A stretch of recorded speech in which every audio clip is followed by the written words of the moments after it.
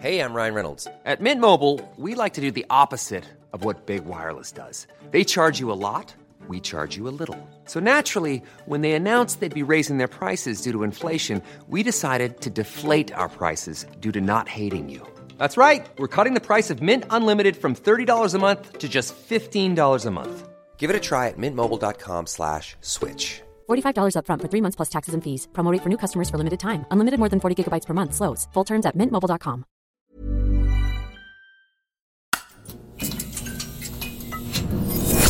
The Economist. Sometimes you don't know how the story ends. That's not just a philosophical statement or some figurative musing to start your weekend.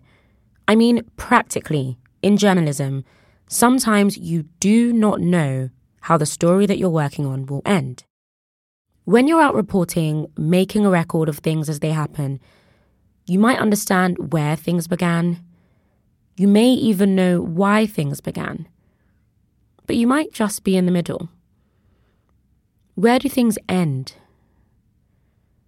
You don't know. It hasn't happened yet. Today, on the Weekend Intelligence, a story told from the middle that has now found its end. Yesterday morning, Alexei Navalny, Russia's #1 opposition politician, died in prison. The facts about his death may never be fully known, but we do know that in the last few months of his life, he'd been moved to a remote penal colony within the Arctic Circle and placed into solitary confinement. Last year, The Economist's Russia editor Arkady Ostrovsky presented Next Year in Moscow, an 8-episode audio series profiling Russians who are opposed to the war in Ukraine. Across the series, Arkady spoke to anti-war journalists, lawyers, public figures, and activists, most of whom had chosen to flee Russia after the invasion of Ukraine. In the final episode, which was published in April, he turned to one opposition figure who wasn't available for interview, Alexei Navalny, who was then in a prison 250 kilometers or 150 miles east of Moscow. The episode gives an account of what turned out to be the last 3 years of Navalny's life, peppered with his own words and told by the people who knew him well. A fitting tribute as we remember his life. In August 2020, Alexei Navalny, Russia's #1 opposition politician, was in Siberia. He was in a combative mood. Massive protests had broken out in one of Russia's neighbors to the west, Belarus, against its dictator, Alexander Lukashenko.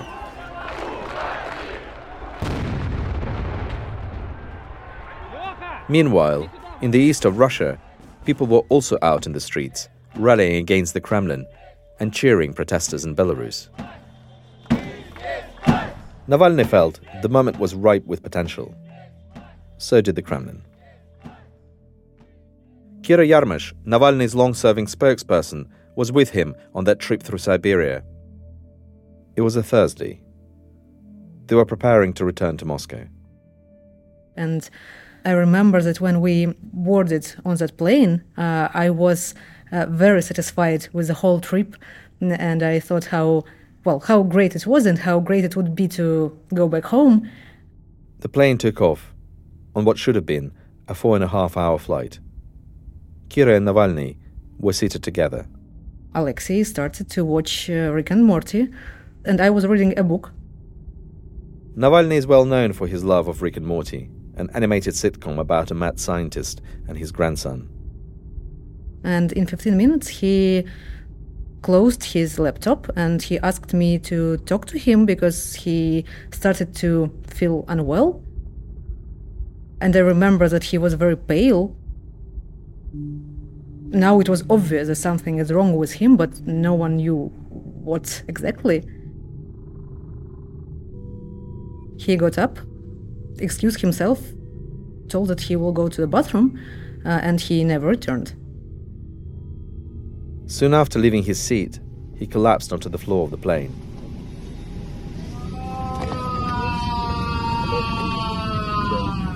On a video recorded by one of the other passengers, you can hear him moaning in pain.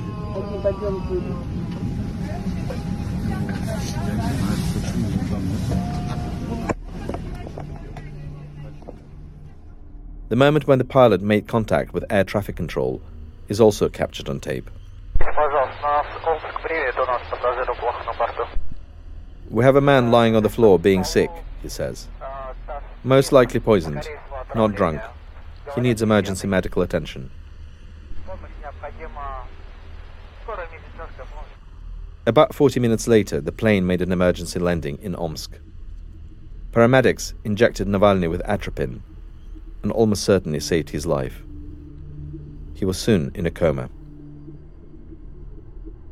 After some wrangling, Putin eventually agreed that Navalny could be transferred to Berlin, hoping never to see him again on Russian soil. Medics placed the comatose politician in a sealed hazmat stretcher before loading him onto the plane. It looked like a coffin from a science fiction film. On the 7th of September, nearly 3 weeks after the poisoning, doctors in Berlin announced that they had taken Navalny out of his coma. The moment he awoke, Navalny's chief of staff told him what had happened. Putin had poisoned him with Novichok, a nerve agent only available to operatives of the Russian state. Fuck, how stupid is that, Navalny said. His friends knew he was back in action.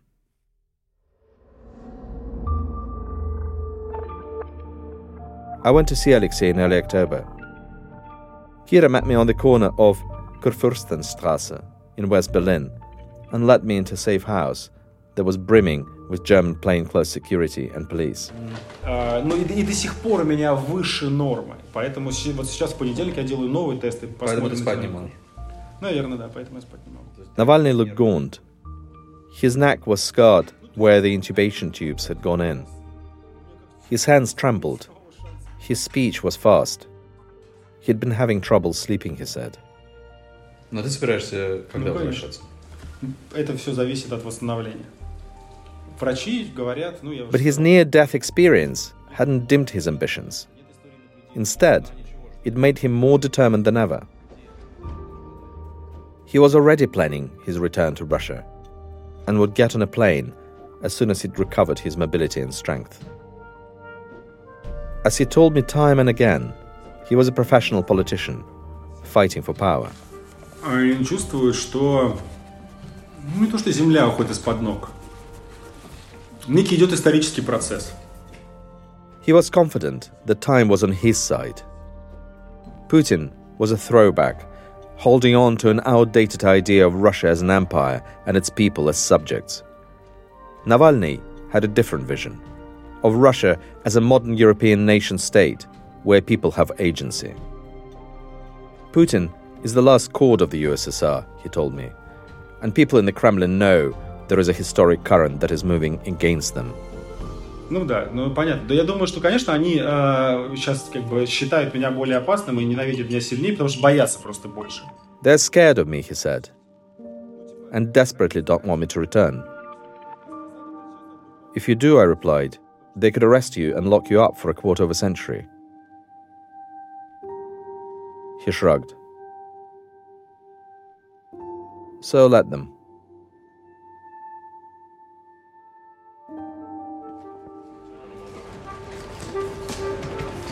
I got 2 bags.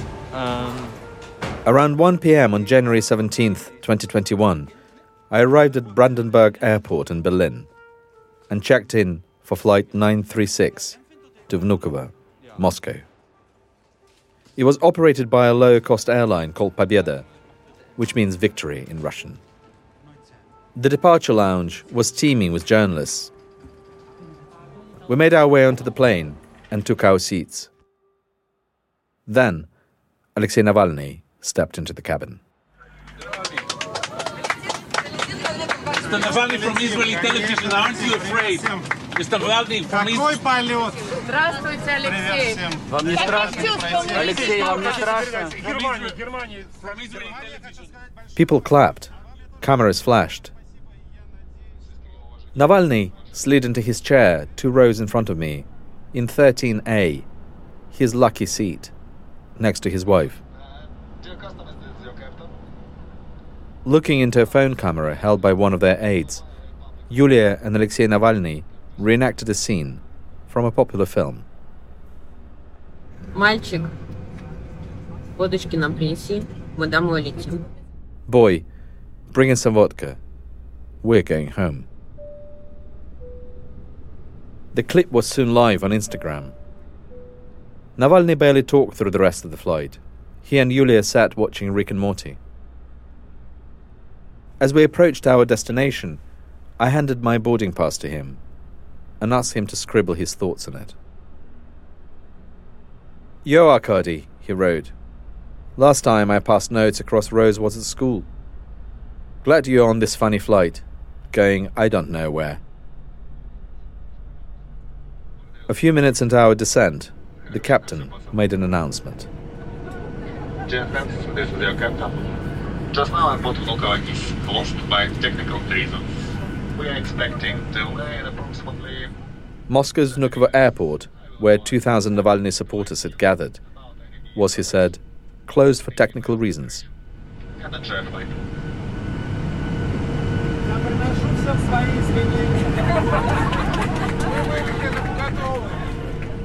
Sorry, everyone, Navalny shouted to his fellow passengers. We were being diverted to a different airport, on the other side of the city, Sheremetyevo. A few hundred protesters had managed to get there in time and assembled outside. As Navalny walked through the terminal, followed by his wife and dozens of journalists, he paused in front of a poster of the Kremlin. He then turned to address the press.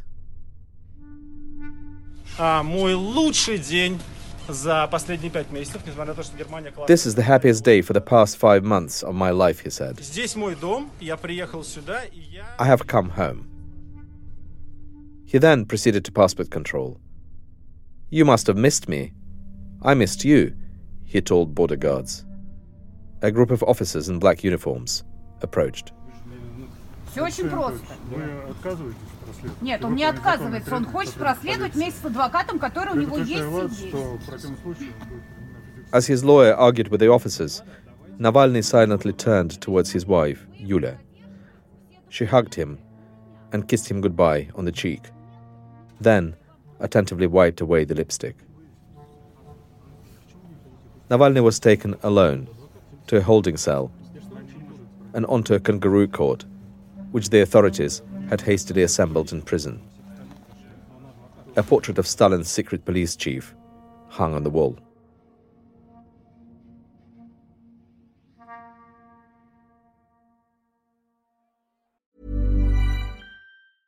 Hey, I'm Ryan Reynolds. At Mint Mobile, we like to do the opposite of what Big Wireless does. They charge you a lot, we charge you a little. So naturally, when they announced they'd be raising their prices due to inflation, we decided to deflate our prices due to not hating you. That's right. We're cutting the price of Mint Unlimited from $30 a month to just $15 a month. Give it a try at mintmobile.com/switch. $45 up front for 3 months plus taxes and fees. Promo rate for new customers for limited time. Unlimited more than 40 gigabytes per month. Slows full terms at mintmobile.com.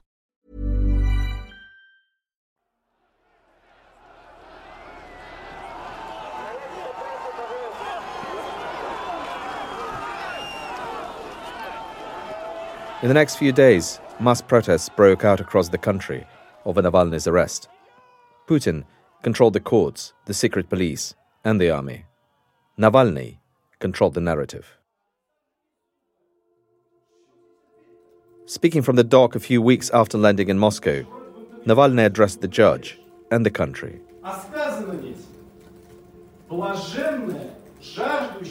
He spoke like he was at a rally or delivering a sermon. He cited the Bible before offering a modern interpretation.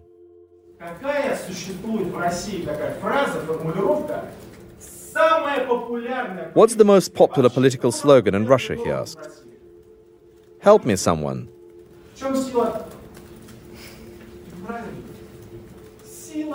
Where do you think power lies?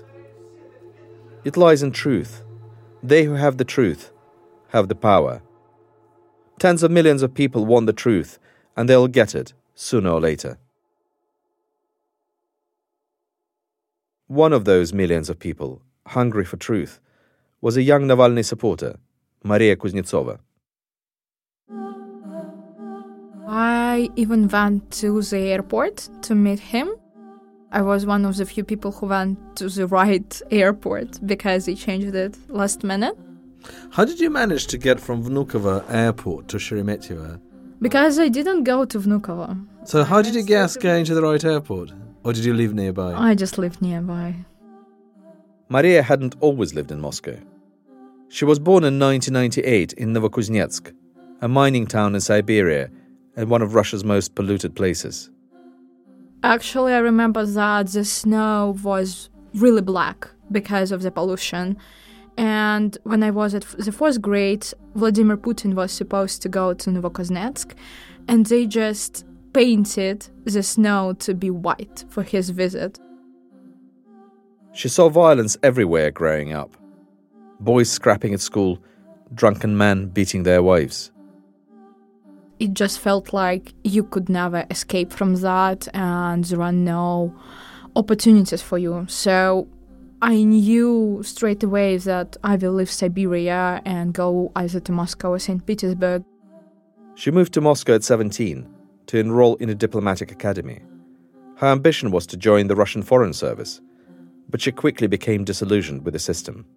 During the first year, I understood quite clearly that what Russian universities showed to be social sciences is just propaganda. And in 2017, she watched a film that encapsulated the rot. It was an investigation of corruption in the Kremlin, produced by Navalny and his team. I'm from that generation for whom that film opened eyes. I was not interested in Russian politics before that. I wanted to work for an NGO somewhere very far away from Russia. But when I saw that film, everything changed for me. The film was part of Navalny's presidential campaign, and it spoke to a new current in Russian politics. Because Navalny was a totally new type of politician for Russia, he stormed Russian politics with a laptop and an internet connection. His grassroots campaigns were informed by American TV shows like The Wire. He made his own fortune. His message that change was possible was now reaching parts of society well beyond the prosperous Moscow and St. Petersburg crowds who had protested against Putin before. They were younger, poorer, and angrier. Maria herself volunteered for his campaign and started collecting signatures. It wasn't because she was enamored with his leadership style, but because he hailed a change to a system that was preventing her and her country from advancing. In the years to come, Maria's political activism expanded. She worked for Open Russia, a pro-democracy group founded by Mikhail Khodorkovsky. Like many people, this drew her to the attention of the authorities. And in 2021, tired of the searches and intimidation, she moved to Georgia. Within a year, Russia had invaded Ukraine. She felt she couldn't go back. But this criminal war reinforced her feeling of responsibility for her country, and paradoxically, changed her own sense of identity. Before the war, I always preferred to say that I'm from Russia, that I'm not Russian, because I just didn't feel that nationality was important. But since the 24th of February, I definitely started to identify more as a Russian. Now it's a thing that I cannot leave and a thing that I need to work on for many years. Cultivating a new sense of national identity is central to Navalny's project. And this is directly related to what's happening on the front lines of the war. Ukraine wishes to be a European nation-state, and Navalny wants the same for Russia. Putin can't allow either. But the president's tactics appear to be backfiring. We know that the war has strengthened Ukraine's sense of nationhood. And now we're starting to see that opposition to the war is also awakening a new sense of national consciousness in Russia. It is in Russia's national interests, Navalny said in a recent statement, to stop the war, withdraw troops from all of Ukraine's territory, use Russian oil and gas revenues to pay compensation to Ukraine, and bring war criminals to justice. Maria is now studying at Harvard. In a recent tweet, she wrote that she was there to learn how to try war criminals and restore peace. I think it's quite clear that even if this war ends, but the government does not change in Russia, it can start a new war. That's why I just think that our war, in a way, is much longer than this one. It is your war? Definitely. Definitely.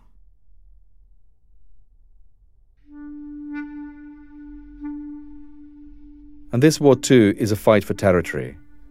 Because Putin wants to confine the version of Russia that Maria and Navalny both envisage to a remote prison cell. It's a metaphor with precise physical dimensions. His cell is about 6 square meters. You can't properly move there because it's tiny, and for a man of his height, it is like a concrete cage. Alexei Navalny has mostly been in solitary confinement since last summer at penal colony IK6, 250 kilometers east of Moscow. His spokesperson, Kira Yarmash, described it for us. There is only iron stool inside that is nailed to the floor, so you can't move it around. There is a tiny window, but it doesn't open, of course. There is no ventilation. There is no hot water. And in the morning, at 5 a.m., you have to give away your mattress, and your bed is tightened to the wall, and you are prohibited from lying on the floor. So you can only stand or sit on the stool. This is it. Everything is designed with the prisoner's discomfort in mind. Even the walls, which are finished with a rough texture. This is a special gulag invention, actually, so that it would be very uncomfortable to lean on that wall, and you can't write anything on it. Prohibited from making phone calls, Navalny is given less than 35 minutes a day, during which to read legal documents and write letters. The lights in his cell are never switched off, and he is banned from buying food in the prison shop, subsisting on whatever he is given by the guards. In Russia, it means slowly dying from hunger, because it is definitely insufficient to survive on this type of food. Him being in this cell is definitely a torture. It is physical torture and psychological because, well, he is not allowed to do anything there. Kira says his health is failing and that he is rapidly losing weight. They called an ambulance to Alexei in the prison. So, the guards decided to call an ambulance. And we all understand that in Russian prison, only if you are in a critical condition, they will call you a doctor. The state is now busy working on a new case that would brand Navalny an extremist. Charges against him could carry 35 years in jail. But Navalny's experience hasn't deterred other opposition figures from following his example and facing the consequences for it. Ilya Yashin is serving an 8.5-year jail term. And while we were working on this episode, Vladimir Karamurza was sentenced to 25 years. By handing out sentences that hark back to the darkest Stalinist days, Putin is telling his opponents, abandon hope. By refusing to fear him, they're delivering their verdict. The 70-year-old president will not live forever. Prison exists in your mind, Navalny says in one post.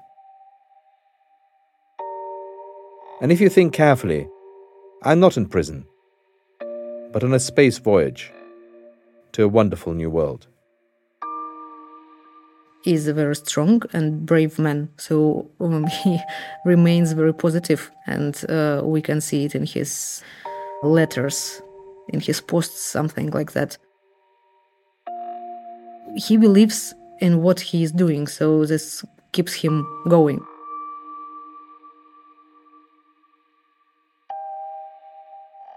I tried to help him to feel better in the prison, to give him my support, moral support. Shimon Levin is a rabbi. He was born and raised in Russia and spent several years working in a Moscow synagogue before moving to Israel, which is where I met him earlier this year.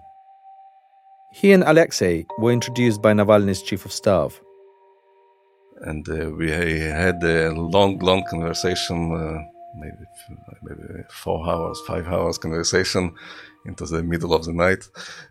It was very interesting. He had a lot of questions about Jews and about Judaism. Shimon and Navalny only met in person that one time, but they've been corresponding since Navalny's incarceration. Navalny, who is a practicing Christian, has spent much of his time inside studying the Bible and the Torah, and he's been campaigning to be allowed a copy of the Quran. He has drawn on Shimon's knowledge, and Shimon has, in turn, learned from the jailed politician. If Russia maybe have a better future, then he's the person who can make this future much better. And in my opinion, it's very important if he will stay in life, and I hope he will be free. It will affect very much to Russian and old world history. It's telling that Navalny's story arc, a hero who narrowly escapes death and returns to challenge an evil emperor, resonates with everything from Greek mythology to Hamlet to Star Wars. The politician is on an epic journey of his own design. To religious men like Shimon, there is an even more obvious reference.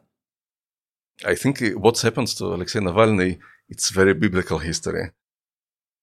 I think the story of the Torah, it's people who didn't afraid and who fought against the evil, who fought against the lies. And sometimes they succeed, sometimes they didn't, but they continued this fight.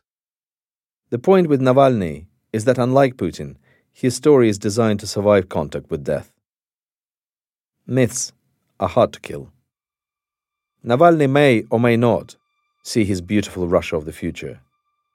And those who have left Russia don't know whether there will ever be a place they can call home again.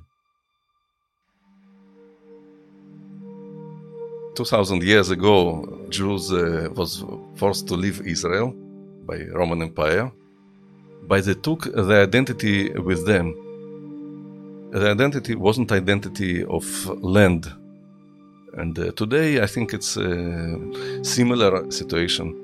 When people leave, not only Jews, all the people, Russians, Ukrainians, they can take their culture with them and to develop this culture and this identity in every country in the world. And I think it's very important. But creating a culture outside a homeland doesn't mean giving up on where you came from.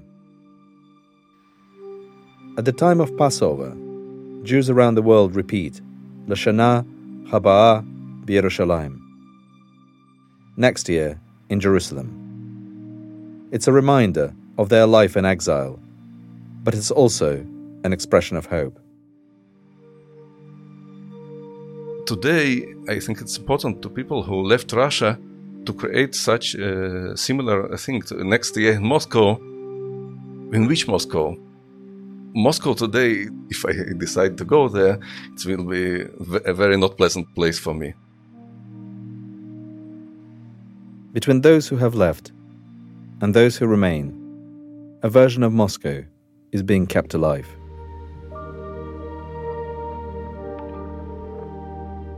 In this city, there are no spray-painted letter Zs, no FSB, no political prisoners, and there is no war.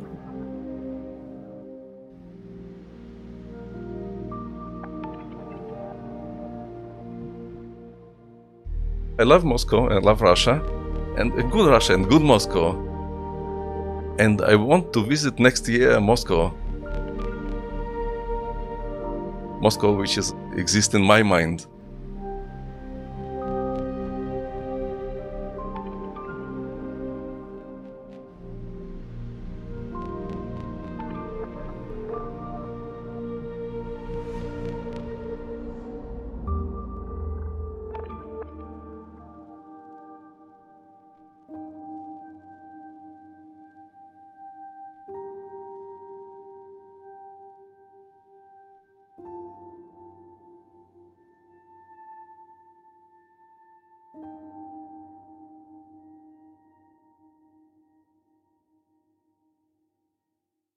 Next Year in Moscow was produced by Sam Colbert, Pete Norton, and Ksenia Paragovskaya, with help from Lika Kramer and Libo Studios. Sound design was by Wei Dong Lin, with original music by Darren Ng. Our executive producer was John Shields. Today's episode was produced by Pete Norton and Sam Westron, with editing from Claire Reed. The executive producer of The Weekend Intelligence is Gemma Newby. You can join us here next week when we're publishing a new episode of Next Year in Moscow, marking the second anniversary of the war in Ukraine. Thank you for listening. To hear the rest of the podcast series Next Year in Moscow with Arkady Ostrovsky, our Russia editor, please click the link to subscribe to The Economist. Hi, this is Matt and Sean from Two Black Guys with Good Credit. From a local business to a global corporation, partnering with Bank of America gives your operation access to exclusive digital tools, award-winning insights, and business solutions so powerful you'll make every move matter. Visit bankofamerica.com/banking for business to learn more. What would you like the power to do? Bank of America, N.A., copyright 2024.